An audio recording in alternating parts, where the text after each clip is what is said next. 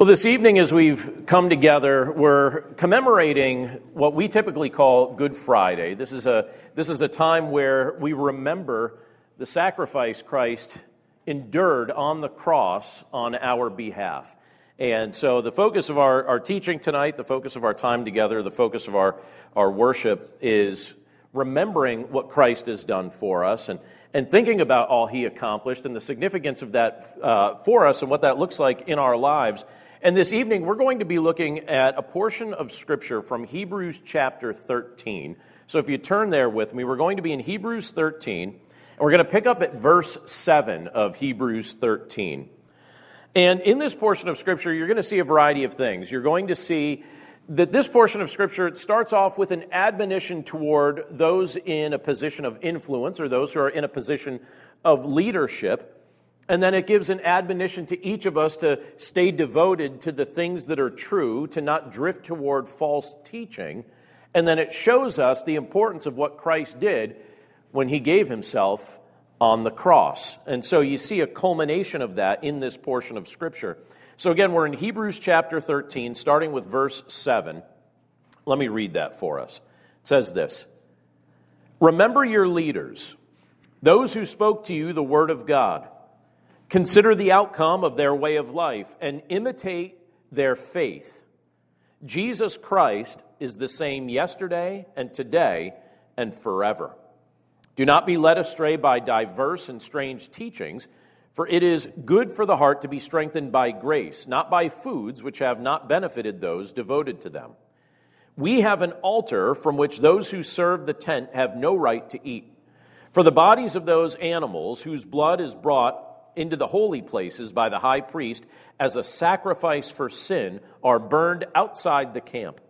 So Jesus also suffered outside the gate in order to sanctify the people through his own blood. Therefore, let us go to him outside the camp and bear the reproach he endured. For here we have no lasting city, but we seek the city that is to come. Through him, then, let us continually offer up a sacrifice of praise to God, that is the fruit of lips that acknowledge his name. Do not neglect to do good and to share what you have, for such sacrifices are pleasing to God." Let's pray. Lord, thank you for this time that you allow us to carve out to worship you together on this day where we commemorate the crucifixion of your Son, Jesus Christ. And Lord, we pray that as we look at this portion of Scripture, that we would understand the example of faith that you're giving to us here, the example of your Son and the work of your Son, and also the admonition that you're giving to us to imitate your Son in all we do and remain devoted to him. And so, Lord, we pray that you'd inspire us to do so, and we thank you for the teaching of your word. We pray that you'd prepare our minds and our hearts to receive it right now, and we thank you for all these things in Jesus' name. Amen. So I'm grateful for a variety of things, and just about every day the Lord brings something to my mind that he reminds me to be grateful for. But one of the things that I'm grateful for is the fact that the Lord has placed a variety of people in my life, over the course of my life. People that have had a lot of influence on me, people that I have known personally, and then also people that I didn't really know personally, but also had an influence on me as well. And one of the things that I'm thankful for, and I've thought about this from time to time, I'm even thankful for the people that the Lord's brought into my life that I think are bad examples of faith and bad examples of living, because sometimes in a cautionary way, I feel like I've also learned from them.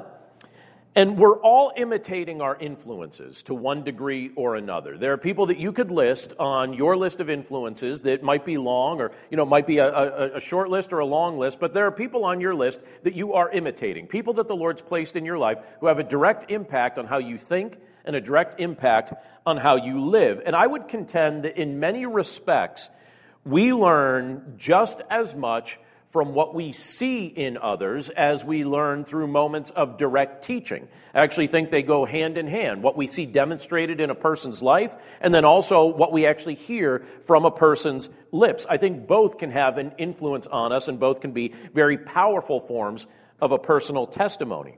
So when you think about this for a second, especially as we look at some of the opening verses that we looked at just a moment ago, I want you to ask a question. Who have you been eager to imitate over the course of your life? So what examples do you have that you've been eager to imitate, that you've seen things in their life that you decided to put into practice in your own?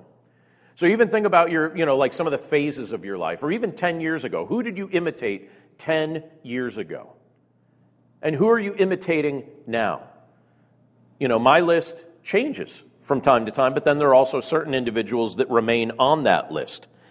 And I think an important question to ask that the writer of Hebrews was trying to invite us to ask as he was preparing us to think about what Christ did for us was, are the people we're imitating pointing our minds and pointing our heart toward Christ?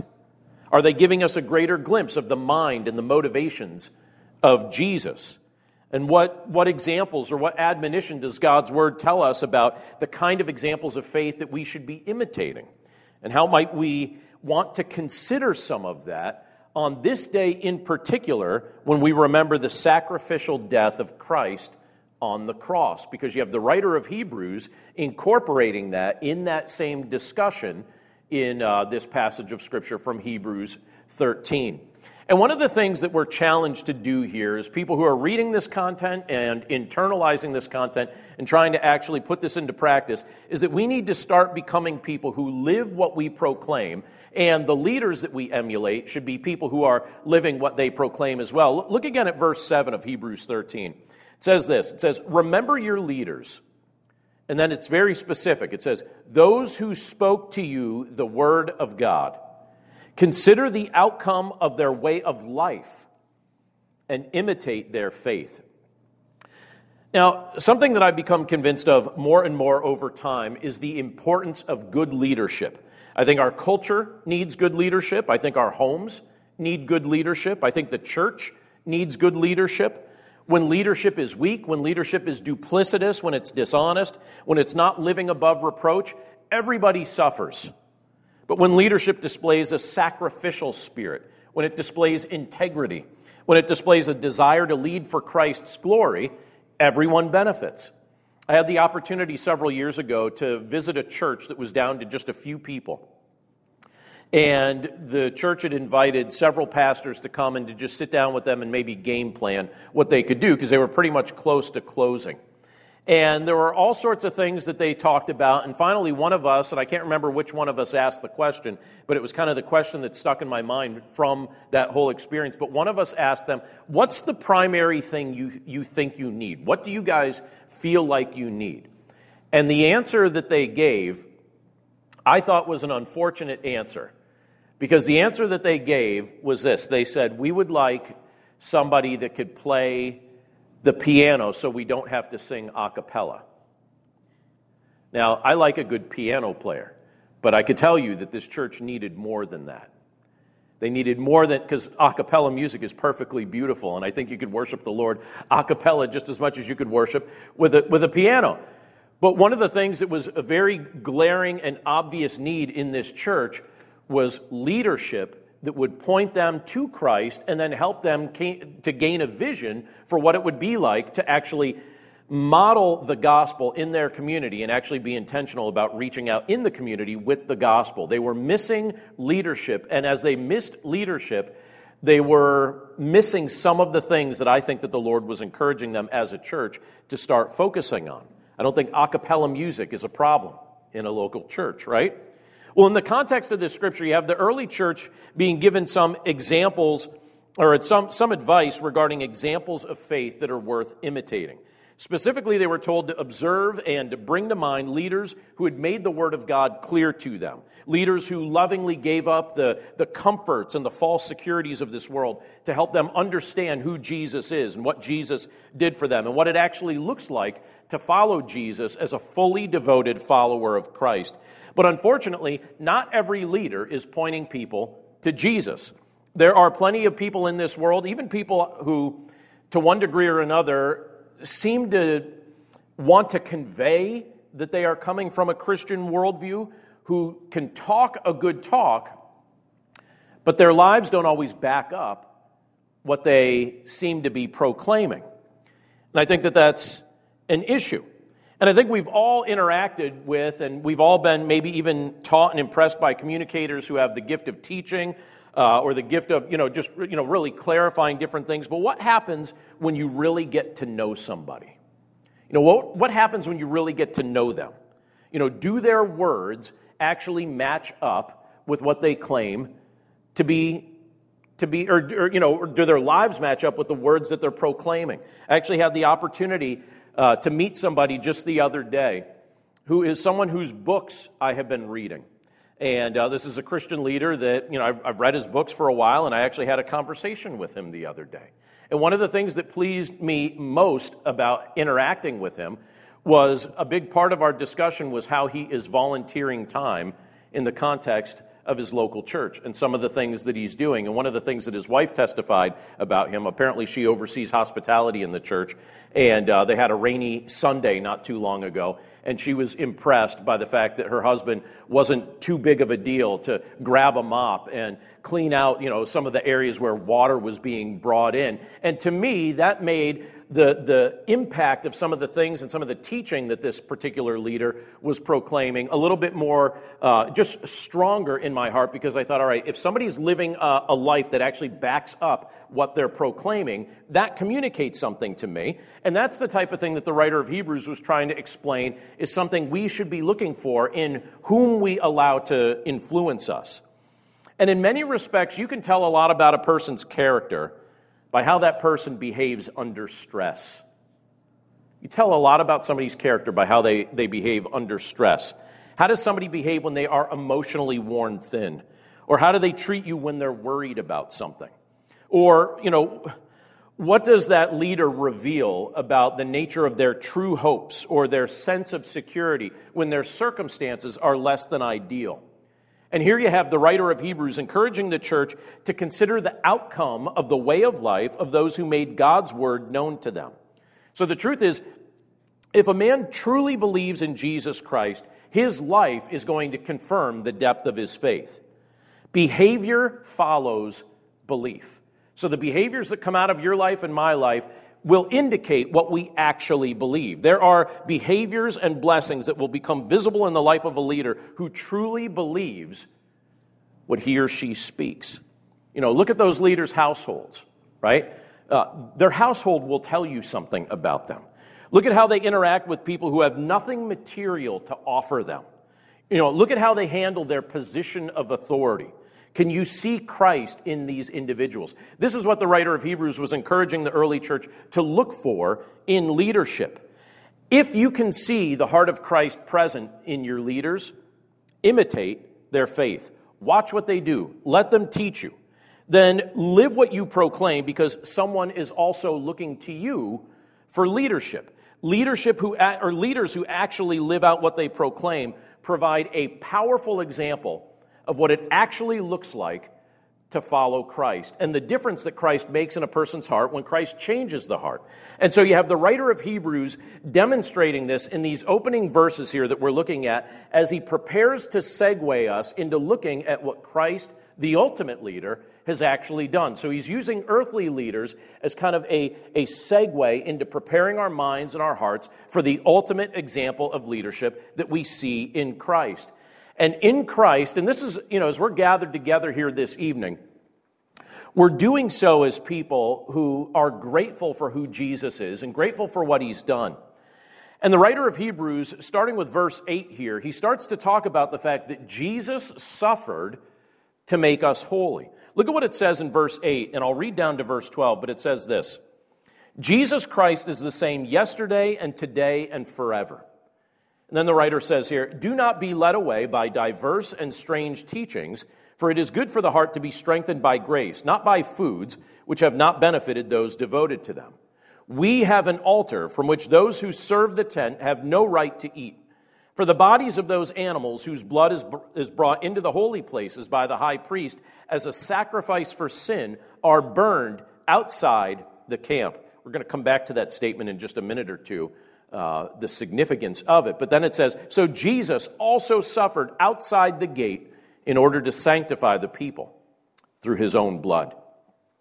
So again, earthly leaders are certainly valuable examples of faith, but there's no greater example than Jesus Christ himself. Jesus is the eternal Son of God who took on flesh and dwelt among us. He lived, he died, and he rose from the grave. He defeated sin, Satan, and death, and he invites us to receive the gift of his forgiveness. He invites us to receive eternal life through genuine faith in him. And he offers this to us as an undeserved gift because he's already paid for it on our behalf. And here this scripture reminds us that Jesus doesn't change. He's the same yesterday, today, and forever. He's the perfection of love, wisdom, and power. We were created by him, and we will never find a sense of ultimate peace or ultimate satisfaction until we find it through him. And I actually think that's one of the things that we as believers should get to a spot where our hearts fully embrace that fact that if we're trying to find a sense of peace or a sense of satisfaction through anything less than Jesus Christ, that script gets changed in our mind, that it gets flipped in our mind, where we recognize we will never find a sense of peace or sense of satisfaction that truly satisfies our hearts anywhere but Jesus Christ himself. But in every generation, there are all kinds of strange teachings that get promoted and get encouraged with the goal of trying to drag us away from a pure understanding of what it means to find our strength and our security through faith in Jesus Christ. So right now in our world, there are many false religions. There are many false belief systems. In our culture, there are all sorts of false senses of peace. There's all sorts of false senses of satisfaction and security. And here you have the writer of Hebrews challenging not unbelievers about these things, but he's challenging believers related to these things. And so when we're looking at this, I think it's useful for us to say, this isn't just talking about other people, this is talking about us, right? If we aren't careful, we can start drifting toward believing strange teachings that really come down to a dependence on what we do instead of a reliance on what Christ has done for us. That's the big difference between a false teaching and the truth of the gospel.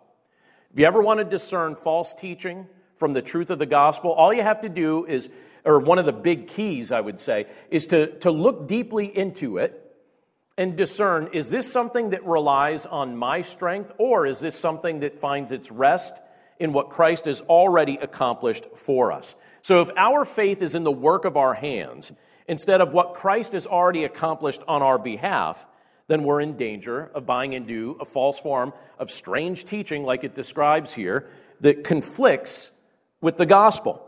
And one of the issues that the Hebrew Christians were becoming more and more aware of in this particular context was the false teaching that in their context that they could earn the favor of God, in particular by what they ate or didn't eat. That was one of the issues that people would debate back then. It's something people actually debate right now as well, whether you could earn the favor of God by what you eat or didn't eat. That's why there's a reference there, where it says, for the heart to be strengthened by grace, not by foods which have not benefited those devoted to them. So the people, they were debating, can you earn the favor of God by what you eat or what you don't eat? Now, when you look into the Old Testament, you can see that there were dietary restrictions for believers under the Old Covenant era. But the point of those restrictions wasn't to earn the favor of God.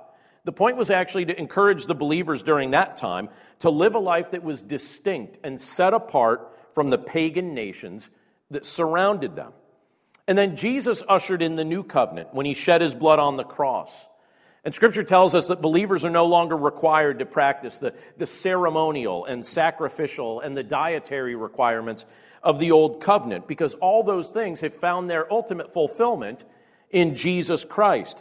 So dietary restrictions have and special foods have no capacity to change a person's heart. So I'm not a better Christian if on a given day I eat a chili dog or if I eat a grilled chicken Caesar salad, right? And I have some days where I can drift in either direction. Lately, I've been eating more salads, but I have to tell you, I'm looking forward to the foods I'm going to be eating over this weekend because they will not be salads, right? So one of those options might contribute to better physical health, obviously, but the food we eat does not earn us the favor of God. The work of our hands does not earn us the favor of God. The efforts we put forth in this or in that don't earn us the favor of God. So many people think that earning that the favor of God can be earned, which is a mistake right then and there. But then so many people think that all you have to do is just kind of meet some sort of checklist that then you could present to God. And if he looks through the checklist and he's satisfied with it, he's like, all right, you've earned my favor. And what Scripture's trying to teach us is that we were not capable of earning his favor.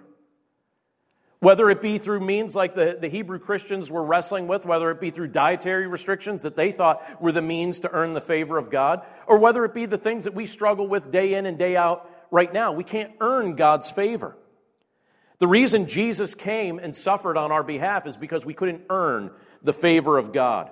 Jesus came and he suffered on our behalf to make us holy because we weren't holy. We don't have to torture ourselves to gain the favor of God. Rather, Scripture teaches us that the favor of God is given to us as a gift of grace. Through faith in Jesus Christ, we are forgiven, and our relationship with our Creator is completely restored. And so that was something the writer of Hebrews was trying to make it clear, using an example that would make sense to the early Christians that were the original recipients of this letter. But it's a useful example for us, even if we're not wrestling with some of the same exact topics. The same themes definitely are things that you and I wrestle with in our day and age. There are so many times in my life when I look back over the course of my life where I have tried to please God through the efforts of my hands, where I've mistakenly believed that I could somehow earn his favor. And the more I let my mind drift in that direction, the less aware I was of what Jesus has done for me. Jesus suffered to make us holy. Jesus came to this earth to live the perfect life on our behalf, to die death on our behalf, and to rise from the grave to defeat the power that death and sin had over us, so that through faith in him we could experience the victory that he secured through the work he accomplished on our behalf. I can't make myself holy. I can't make myself presentable to God. So Jesus came to this earth to do it for me.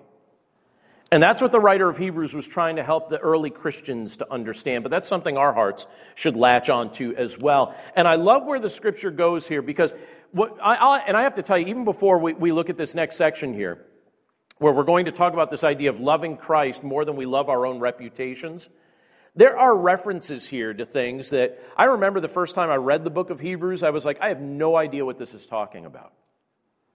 It's like, I have no idea what this is talking about. Like sacrifices, animals being burned outside of a camp. What on earth is this talking about?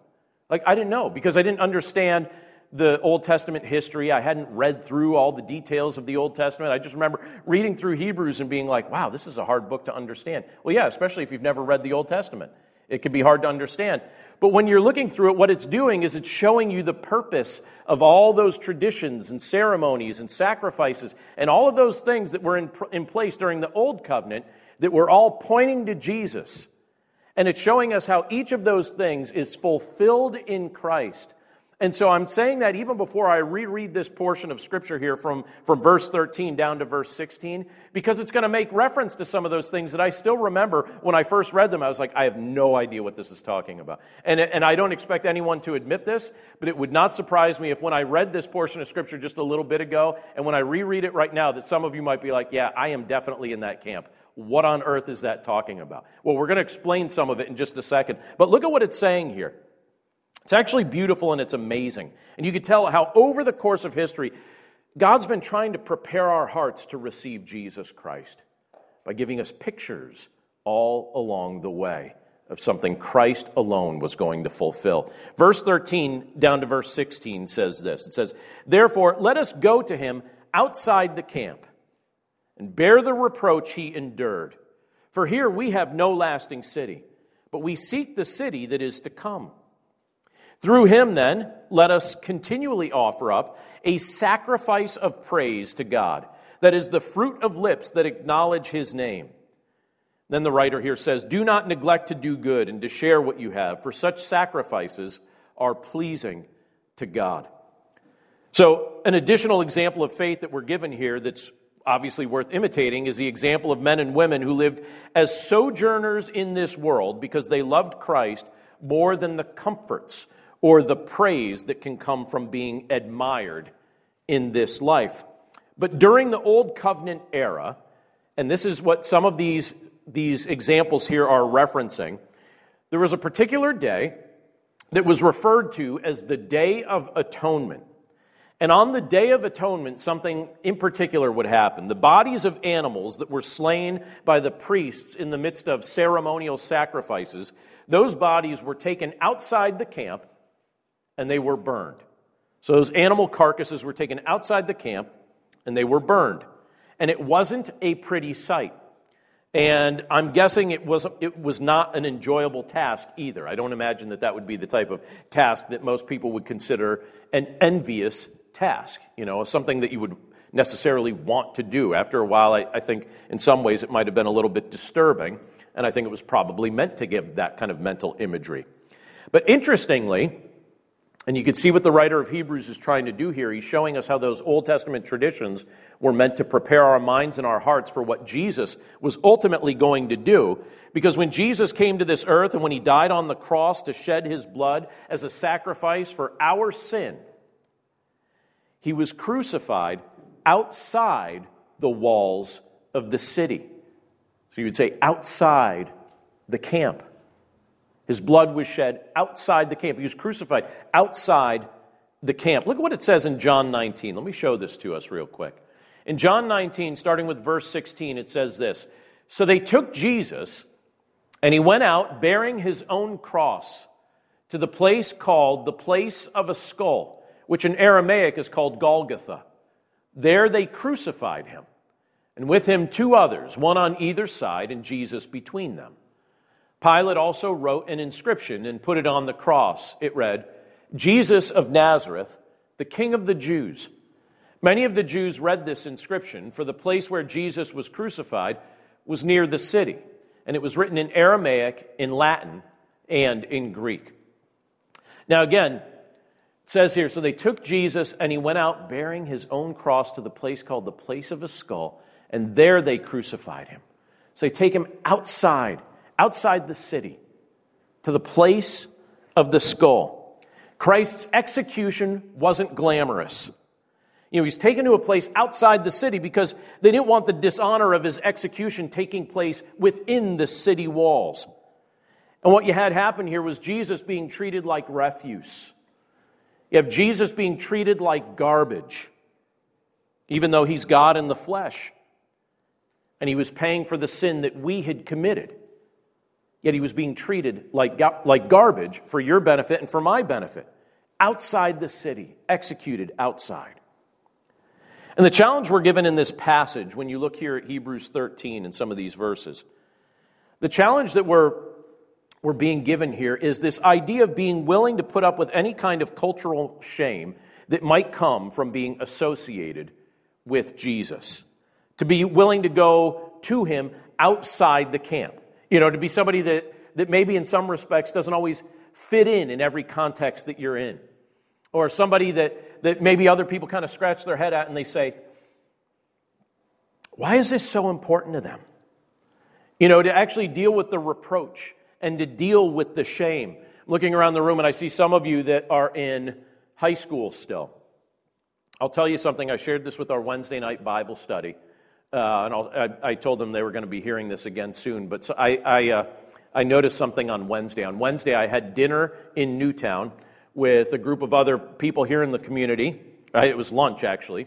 And I had to go back out to my car during lunch.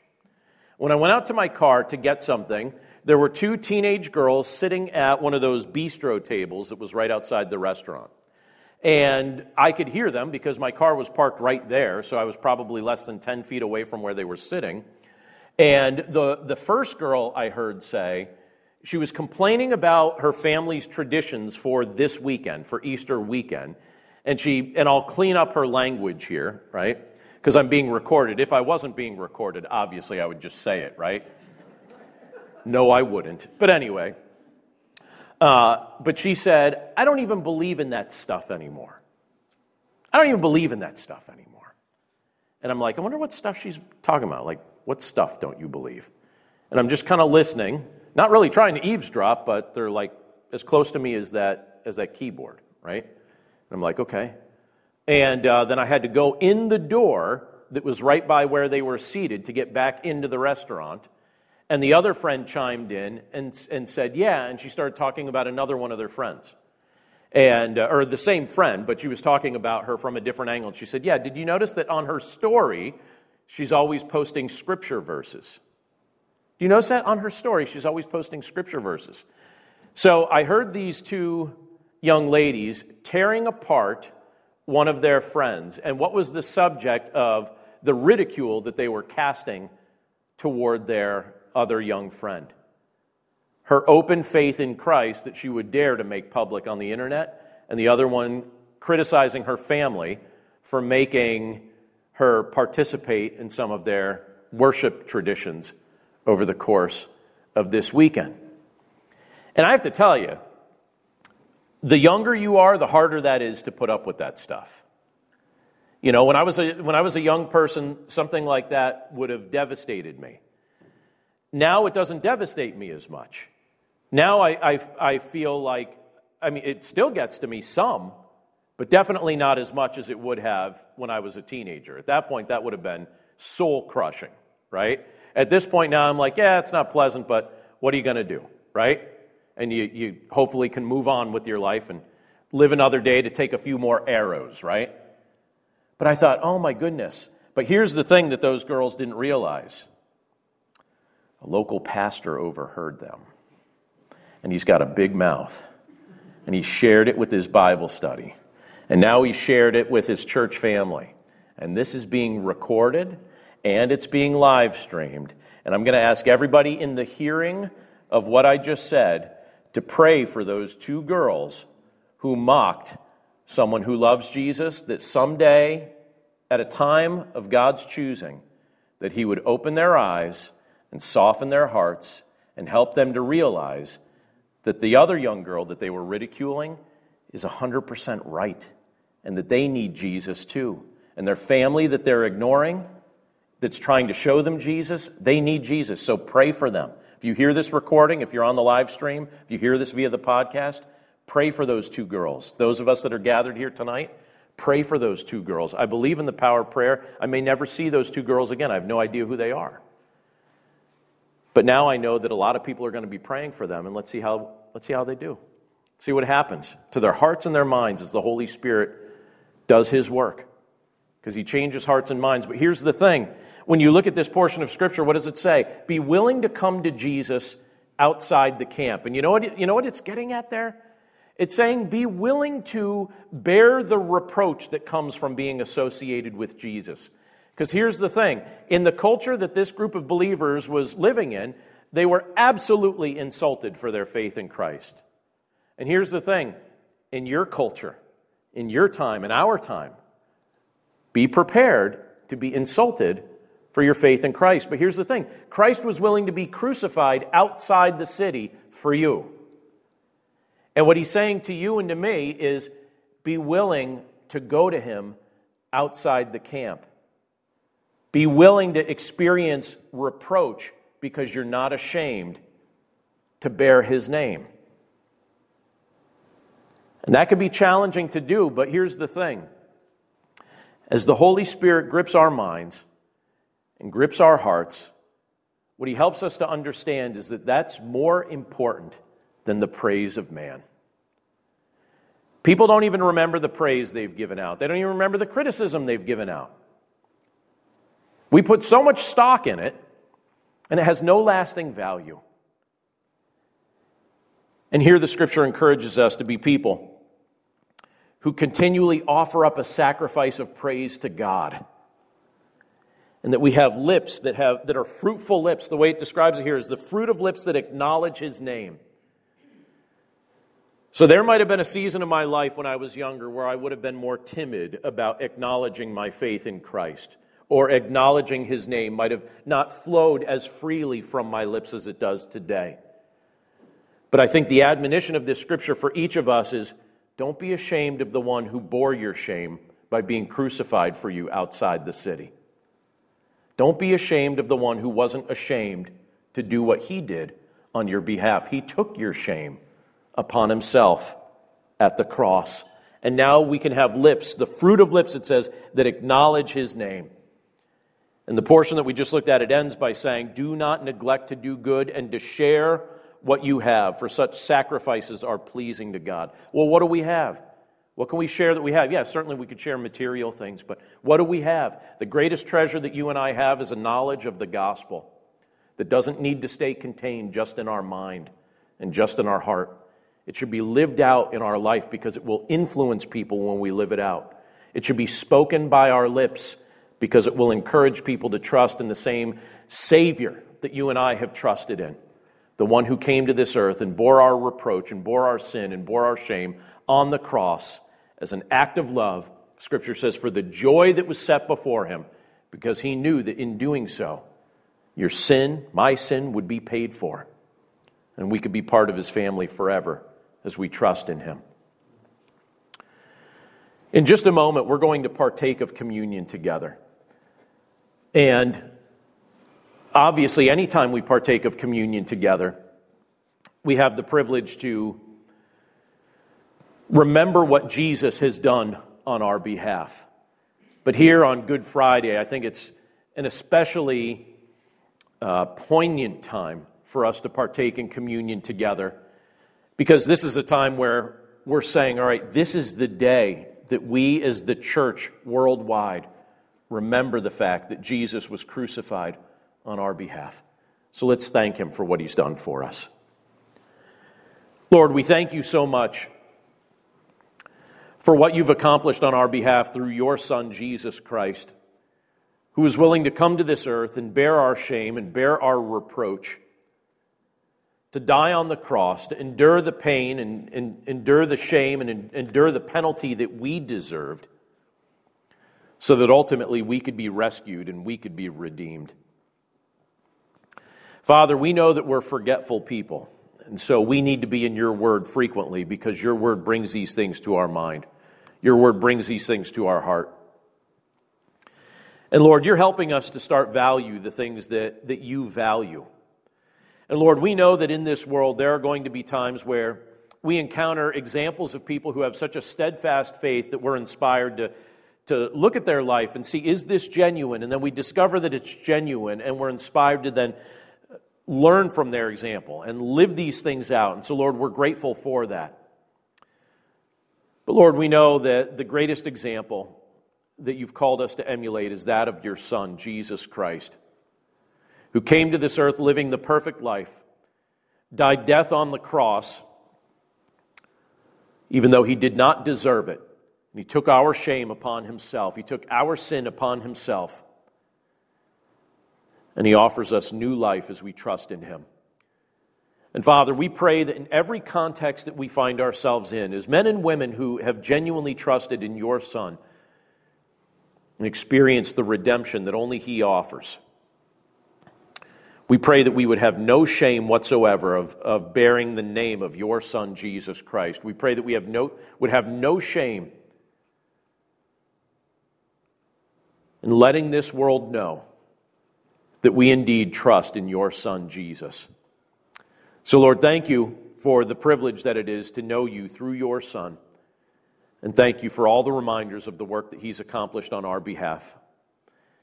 We commit ourselves to you now, and we thank you for all of these things in Jesus' name. Amen.